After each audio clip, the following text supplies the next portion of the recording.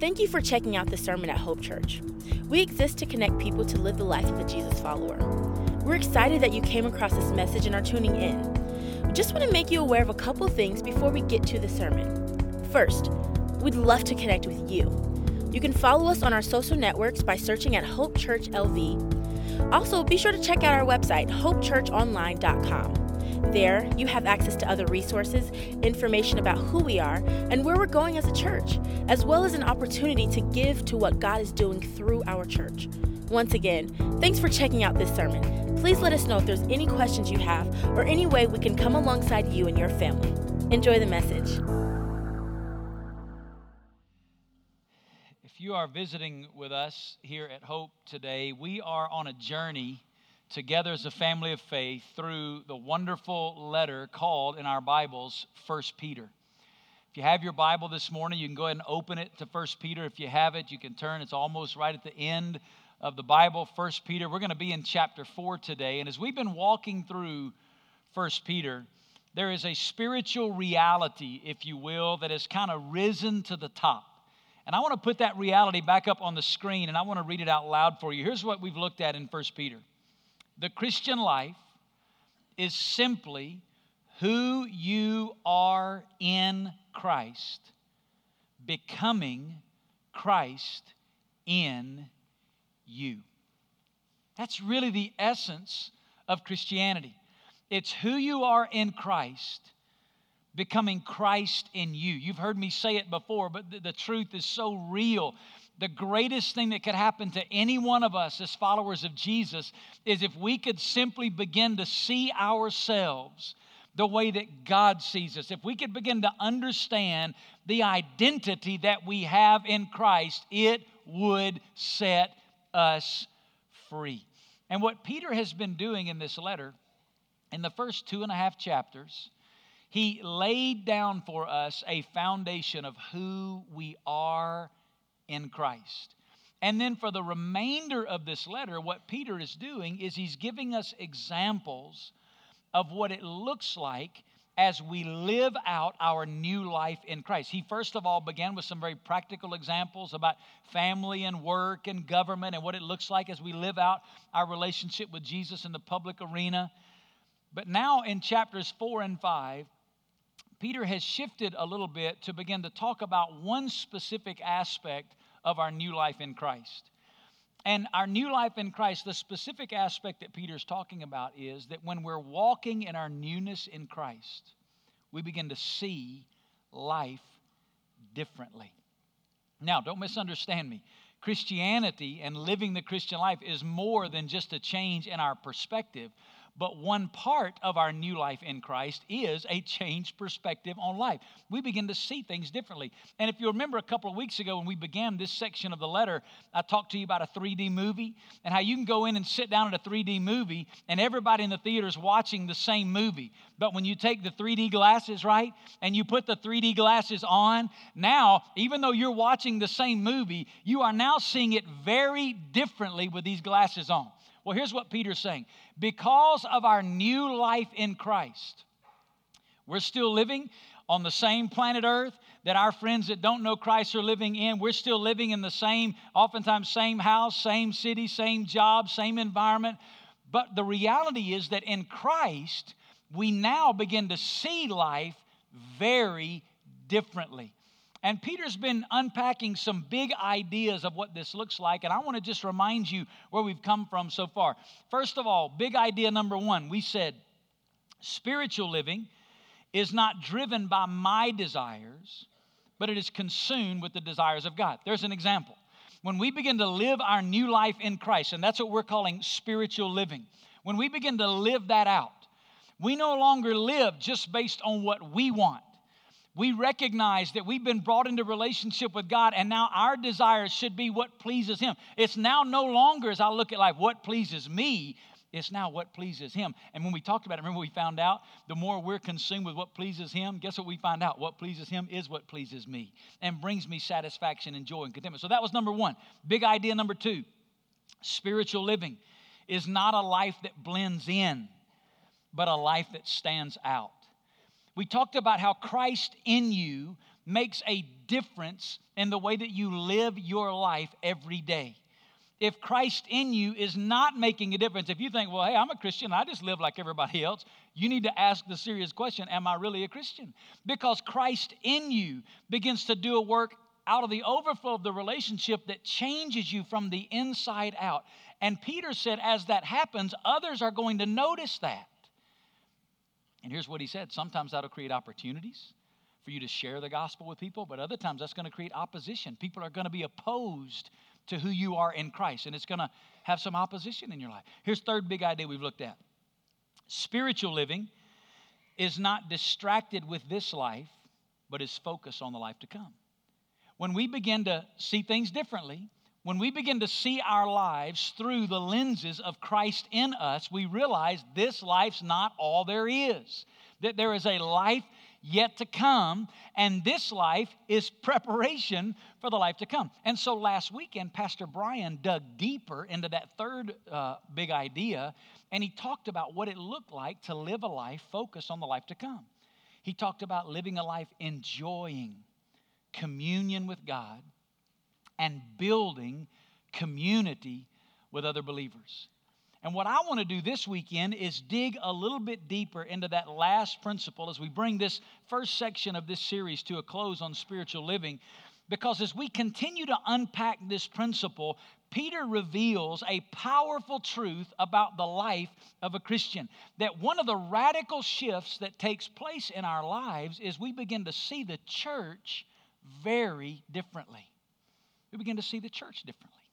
So I want to give you the big idea that I'm going to unpack today. I want to put it up on the screen. I'm going to read it once. It's a little bit long. Then I want us to read it together. It says, spiritual living sees the church not as a place that exists to meet my needs, but as a community where Christ in me can meet the needs of others. You see, before Christ, I saw the church as a place for me to go to meet my need. If I needed something, I go to the church. The church meets that need. But now that we're in Christ, we begin to see the church very differently. We don't just see the church as a place that exists to meet my needs, but we see the church as a community where Christ in me can now meet the needs of other people. So let's read it out loud one time together, because everything I'm going to say is going to be summarized in this statement. Let's say it. Spiritual living sees the church not as a place that exists to meet my needs, but as a community where Christ in me can meet the needs of others. I want you to honestly take a minute and think about that statement. How do you see the church? Is the church a place that exists to fill you up, to encourage you, to meet your need, to help you with your issue? Or is the church a community where Christ in you can meet the needs of others? Remember how we talked in week 1 of this series that there's going to be a battle. You see, we all have Christ in us as believers, but we also have a flesh. And our flesh wars against Christ in us, so that our flesh reacts, right? When the church doesn't meet my need, I get upset about that.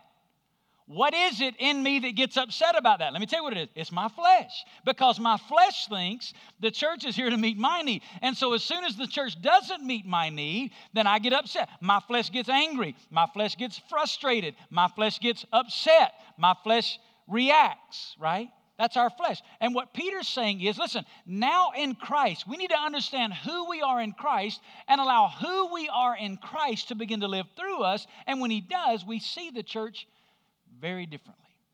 I want to give you a visual that I hope today will drive this principle home. I hope you remember this. What is this?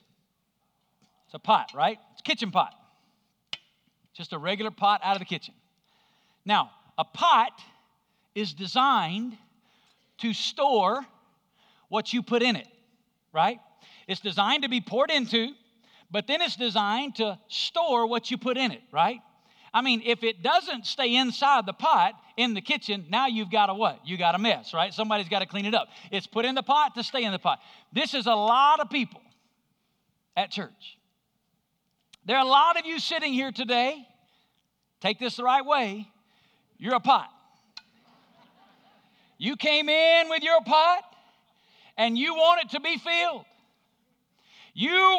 Listen, you come to church, you go to small group, and it's about getting my pot filled. Matter of fact, some of you are going to leave today, and you're going to say, well, it didn't really do much for me today. It didn't fill my pot. That one wasn't that good today, preacher. Listen, I know, I get your emails, I know. A pot is designed to store what you put in it. A lot of people think the church is where I bring my pot. I come to the church and I get filled. I come to the church and I get encouraged. I come to the church to get my pick-me-up. I come to the church to get uplifted. I come to the church so that somebody can make me feel better about myself. I come to the church to get my pot. Then I can take my pot home and all week long I can just draw out of my pot. But then I'm coming back next week and I want my pot to be filled again, right? Show you another kind of pot.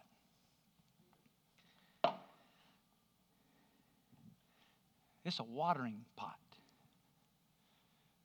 It's also designed to be filled. I mean, if there's nothing in it, it's no good. But it's not designed to simply store that which it is filled with. You see, this pot is designed to pour out that which has been poured in.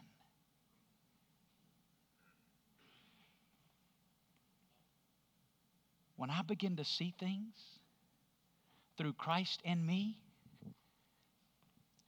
I no longer see the church as a place that exists to just fill my pot.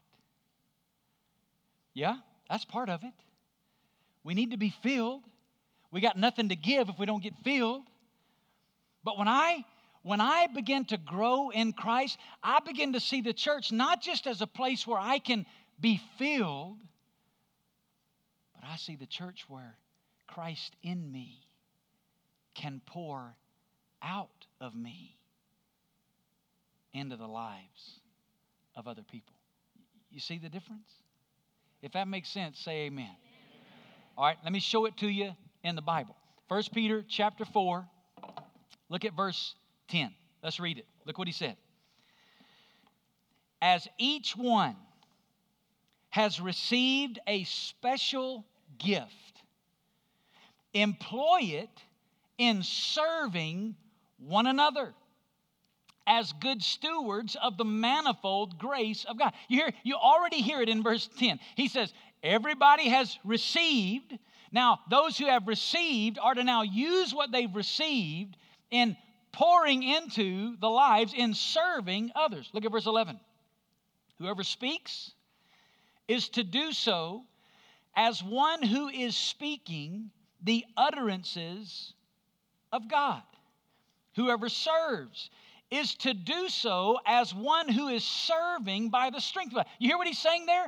Whether it's speaking, whether it's serving, whatever your gift is, he says we're to do it. It's literally not us, it's Christ in us. We're to speak as the utterances of God. We're to serve out of the strength which God's provided. Why is that? Look what he says.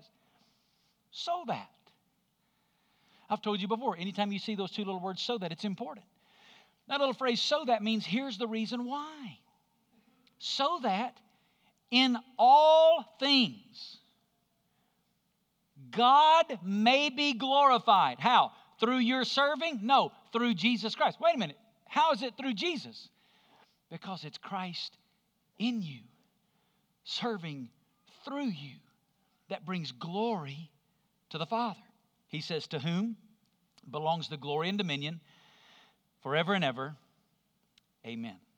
Now, what I want to do with those two little verses is I want to try to unpack for you this truth. And what I really want you to leave here today, and I want you to be able to think about, is what kind of pot am I? Everybody in here. Now, I thank God that at Hope we have a lot of water pots. I thank God for you. But everybody in here is one of these. And so what I want you to be able to do today is leave with an understanding, what does my life more reflect? If you get that, say amen. All right. Let me give you 5 statements to unpack this principle. Number 1, you have been given a grace gift. You've been given a grace gift. That's what he opens with here. He says, as each one has received a special gift. What's a grace gift? Why do you call it that? Well, the word here for gift in 1 Peter chapter 4 is a Greek word that we've actually transliterated and made it an English word. It's the Greek word, see if this sounds familiar, charisma. Sound familiar? We got an English word called charisma. Now, charisma and this Greek word aren't necessarily the same thing, but it's a word that's been drawn. It's the word charisma. Now, the word charisma comes from the root word charis. Everywhere in your Bible, the word charis is used. Do you know how it's translated? Grace. The word charis in Greek means grace. So this particular word, charisma, is a gift of grace. It is an undeserved benefit, a gracious, divine enablement. Here's the point. At the moment of salvation, believers are uniquely gifted by the Holy Spirit to serve one another. Did you hear that? The very moment you got saved, the moment you repented of your sins and by faith embraced the gospel and were born again into the family of God, in that very moment, the Bible says the Holy Spirit of God gifted you with a divine enablement to be used in serving in the family of God. My seminary professor, Dr. Jimmy Milliken, said it this way. Look on the screen. He said this word charisma is the outward manifestation, not of that with which one is born, nor inherited through the womb of the mother, but what is implanted by the Holy Spirit when one is reborn. It is that which is accomplished in and through the believer by the Holy Spirit, which would otherwise not be accomplished. We're not talking about just talents or abilities that we have. We're talking about a supernatural, divine enablement. The Bible lists over 25 different spiritual gifts or grace gifts. I don't think the Bible gives us an exhaustive list. You can read about it in Romans 12 or 1 Corinthians 12 to 14 or Ephesians chapter 4. And in every list, it varies and it differs. I think it's just a sampling of all of the ways. And I don't think necessarily that God just gives us one gift. I think that we're going to read about this in just a moment, but that God will sometimes give a blend and a variety of gifting. But the point is that you have been given a grace gift. It's a grace gift. Who has this gift? Who's been given it? Well, he tells us in verse 10, each one. It means everyone. I love the way Wayne Grudem said it. Each implies that every person in the fellowship of believers in every church to which Peter was writing, which includes us, has received a spiritual gift for use in the life of the church. I want to put a word up on the screen. Here's the word, saved. If you are here today and you can say with certainty, I know that I am saved because of Jesus Christ, His death, burial, and resurrection. I have trusted in Christ. I've given my life to Jesus. I've been born again. I have a relationship with God. I'm going to heaven when I die. I am saved. If you can say that with confidence, just hold your hand up. Just keep it up. I am saved. Listen, you ought to hold your hand up with great joy that you are saved. But I want to put something else on the screen. Keep them up, keep them up, keep them up. Saved equals gifted. Put your hands down. Here's what Peter is saying. If you are saved, you are gifted. We tend to think in the church, people look at somebody else and what they're doing and say, well, I'm just not gifted like them. I don't have that. Saved means gifted. The Bible says every single believer, meaning that there's no exceptions. Here's what that means. Every member of the family is valuable. Every member of the family of God is valuable. Why? Because you've been given a divine enablement by the grace of God through the power of the Holy Spirit to serve, and nobody else has been uniquely gifted like you. We're all valuable. Listen to what Paul writes. Paul wrote this same principle in 1 Corinthians 12. Look on the screen. Listen to what he says. For the body is not one member, but many. If the foot says, because I'm not an eye, I'm not a part of the body, it is not for this reason any less a part of the body. If the whole body were an eye, where would the hearing be? Imagine this morning you came in and sat down and next to you was a big eyeball. That'd be weird, right? I hope that would shock you. If the person next to you was, you need all the parts of the body to be healthy and to function. That's what he's saying. If the whole body were an eye, where would the hearing be? If the whole body were hearing, where would the sense of smell be? But now God has placed the members, each of them in the body, listen to this, just as He desired. The word placed means to assign. Here's what that means. God has given you. If God's connected you in this fellowship, God has given you a unique assignment in this fellowship that nobody else can do but you. God's given you an assignment. The word desired here is a word that means purpose. Here's what that means. The unique assignment that God has given you, He's given it to you so that we as a fellowship can accomplish the purpose that God brought us into existence to accomplish. Here's what that means. When God birthed Hope Church to accomplish His mission, the Scriptures here teaching us that every person that's a part of Hope has been grace gifted with a unique assignment, and we will not accomplish the mission God has for us unless all of us are functioning out of the overflow of Christ in us, meeting each other's needs. November 1934. Had to think back a little bit. There was a revival crusade in Charlotte, North Carolina. There's a man by the name of Mordecai Ham that was preaching. Now, probably hardly anybody in the room has ever heard of Mordecai Ham. But Mordecai Ham, in his day in the 1930s, was a very well-known traveling evangelist. When he'd come to town, set up his tent, the places were packed out. Over 200,000 people came to know Jesus Christ through the teaching ministry and evangelistic preaching of Mordecai Ham. So he sets up his tent, November 1934, Charlotte, North Carolina, and like everywhere else, it's packed. You can't get in. And after it had already started, two young teenage boys tried to come in the tent. And they couldn't find a seat anywhere. And so they just said, we're out of here. And they start heading for the door to leave the tent. And one of the ushers sees them leaving, and he says, hang on. If you guys will wait right here, I'll find you a seat. And he did. He went and made some people move over, found two seats right down the front, went back, got the two teenage boys, brought them, and sat them right down in the front. And they sat through the service and listened to Mordecai Ham preach. At the end of the service, both of those two young men gave their lives to Jesus Christ. You may have never heard of Mordecai Ham, but I promise you've heard the names of one of those two teenage boys, because one of them was named Billy Graham. Let me ask you a question. Billy Graham has preached all over the world and seen millions of people come to faith in Jesus Christ. In heaven, who's going to get the reward for that? Billy Graham?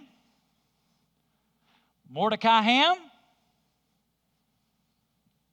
Or the usher that just used his gift to do what God had called him to do and find those two boys to see? You see, here's the point. It took all of them. None of them by themselves could accomplish the mission of God. But each of them had a unique assignment. Each of them had been gifted in a unique way by the power of the Holy Spirit. And as they allowed who Christ in them was to live through them, God through them accomplished His mission. And here's what I want you to hear me say. You have been given a gift. You have a gift. Let me give you a second statement. Well, before I do, let me read this quote. I love what John MacArthur said. He said, each believer's spiritual giftedness is unique, as if each were a spiritual snowflake or fingerprint. It is as if God dips his paintbrush into different colors or categories of gifts on his spiritual palette and paints each Christian with a unique blend of colors. I want you to hear me say this today. That's you. That's me. That's us. Because we're saved. The Holy Spirit of God has gifted us. We all have value. Second statement. You're responsible to use that gift in service to others. Look what he says. As each one has received a special gift, employ it in serving one another. That phrase, employ it in serving, is in the present active tense. It describes the ongoing continuous action, meaning that I'm to continuously look for opportunities. Last weekend, my wife and I celebrated our 23rd wedding anniversary. And so last weekend, we were away for the weekend, just enjoying one another's company and doing some things my wife loves to do, doing some things I love to do, and just hanging out together. So we went up, we hiked up in Red Rock, had the best time doing that. And then one of the things that I love to do that my wife always accommodates, because it's not really her thing, but she lets me do it. Those of you who know me well know this. I love to eat in one of those restaurants where they really take care of you. You know, the kind where they assign 3 waiters to your table. There's somebody doing water, somebody else is doing this, and before you need anything, you pick up one fork and they're already putting another one down on the table when you take one sip out of your water, before it hits the table, somebody's right there pouring water into your cup. And this is my favorite part. They have those little sticks. If you drop a crumb on the table,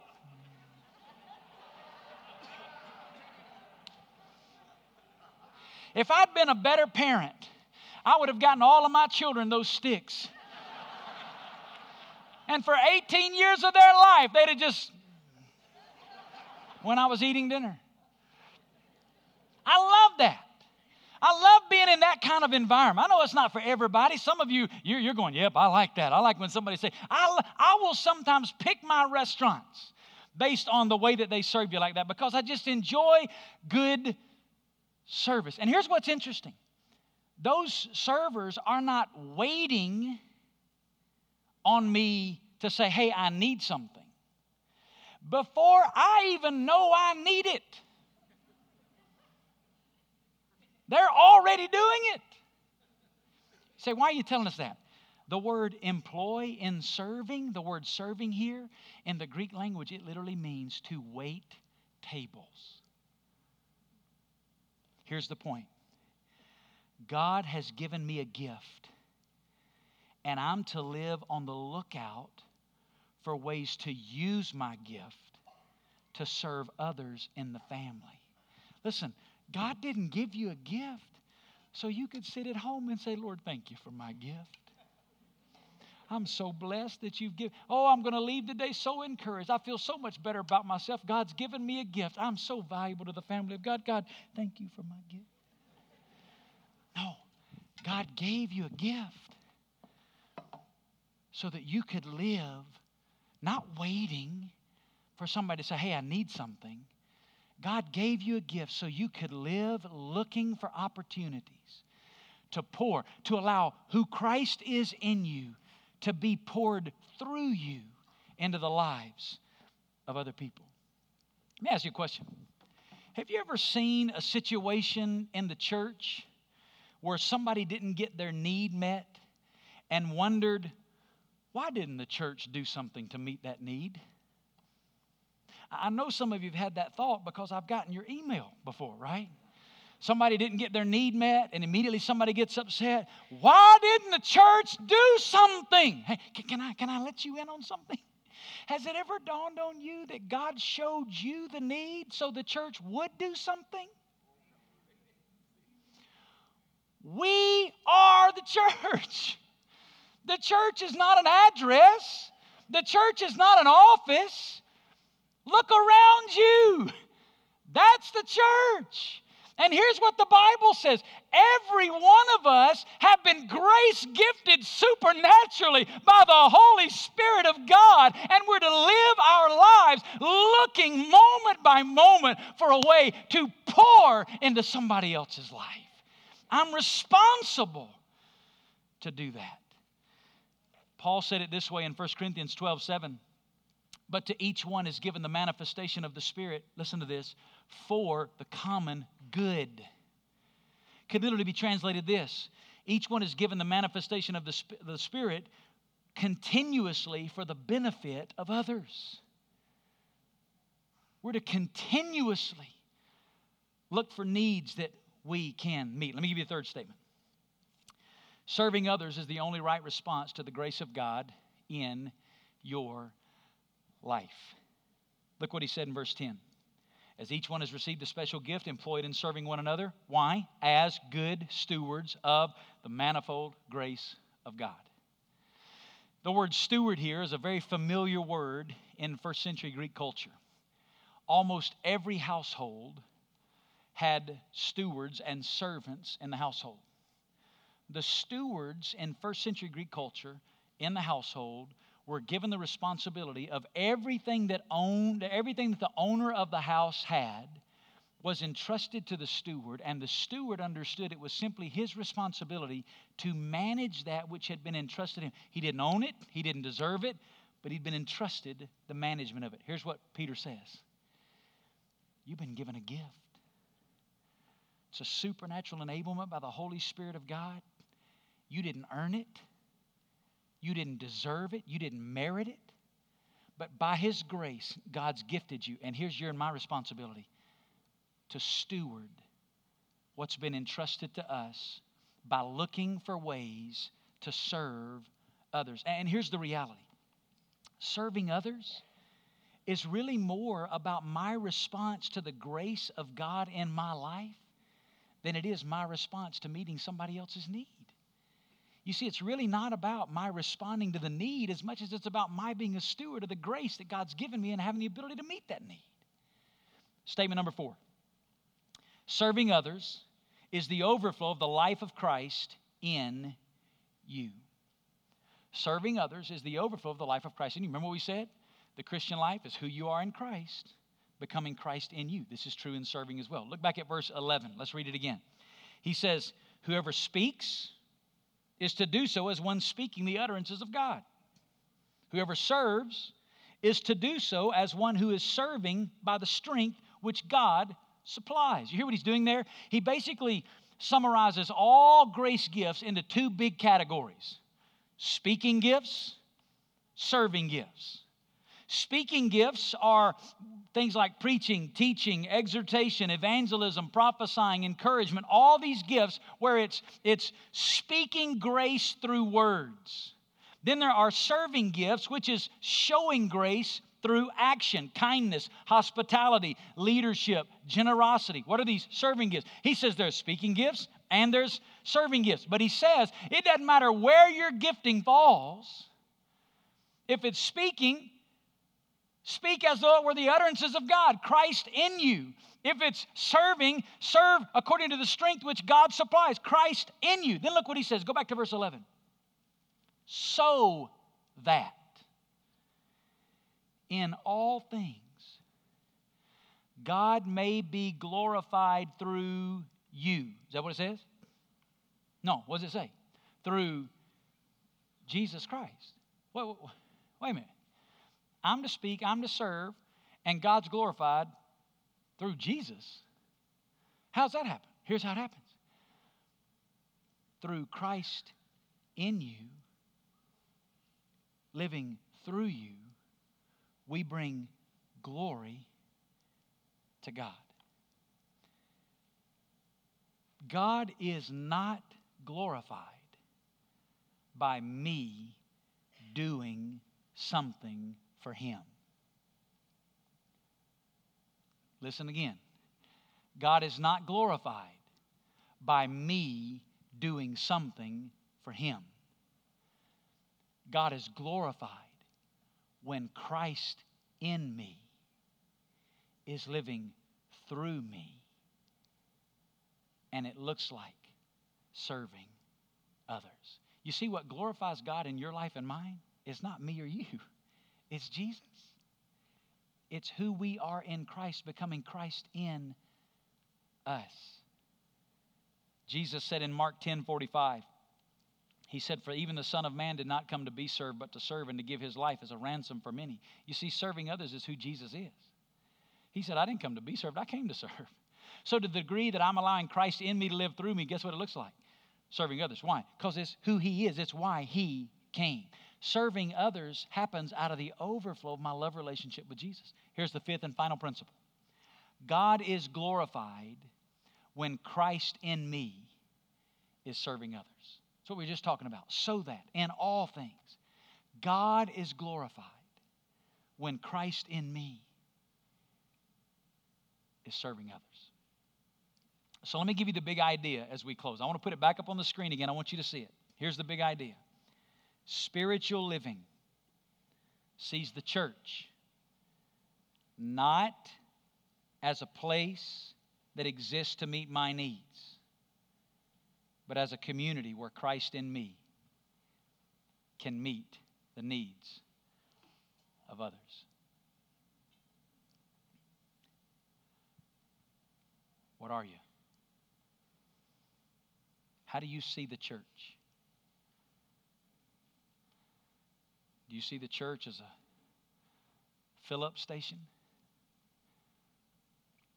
Or do you see the church as a place where you can be filled so that you can pour?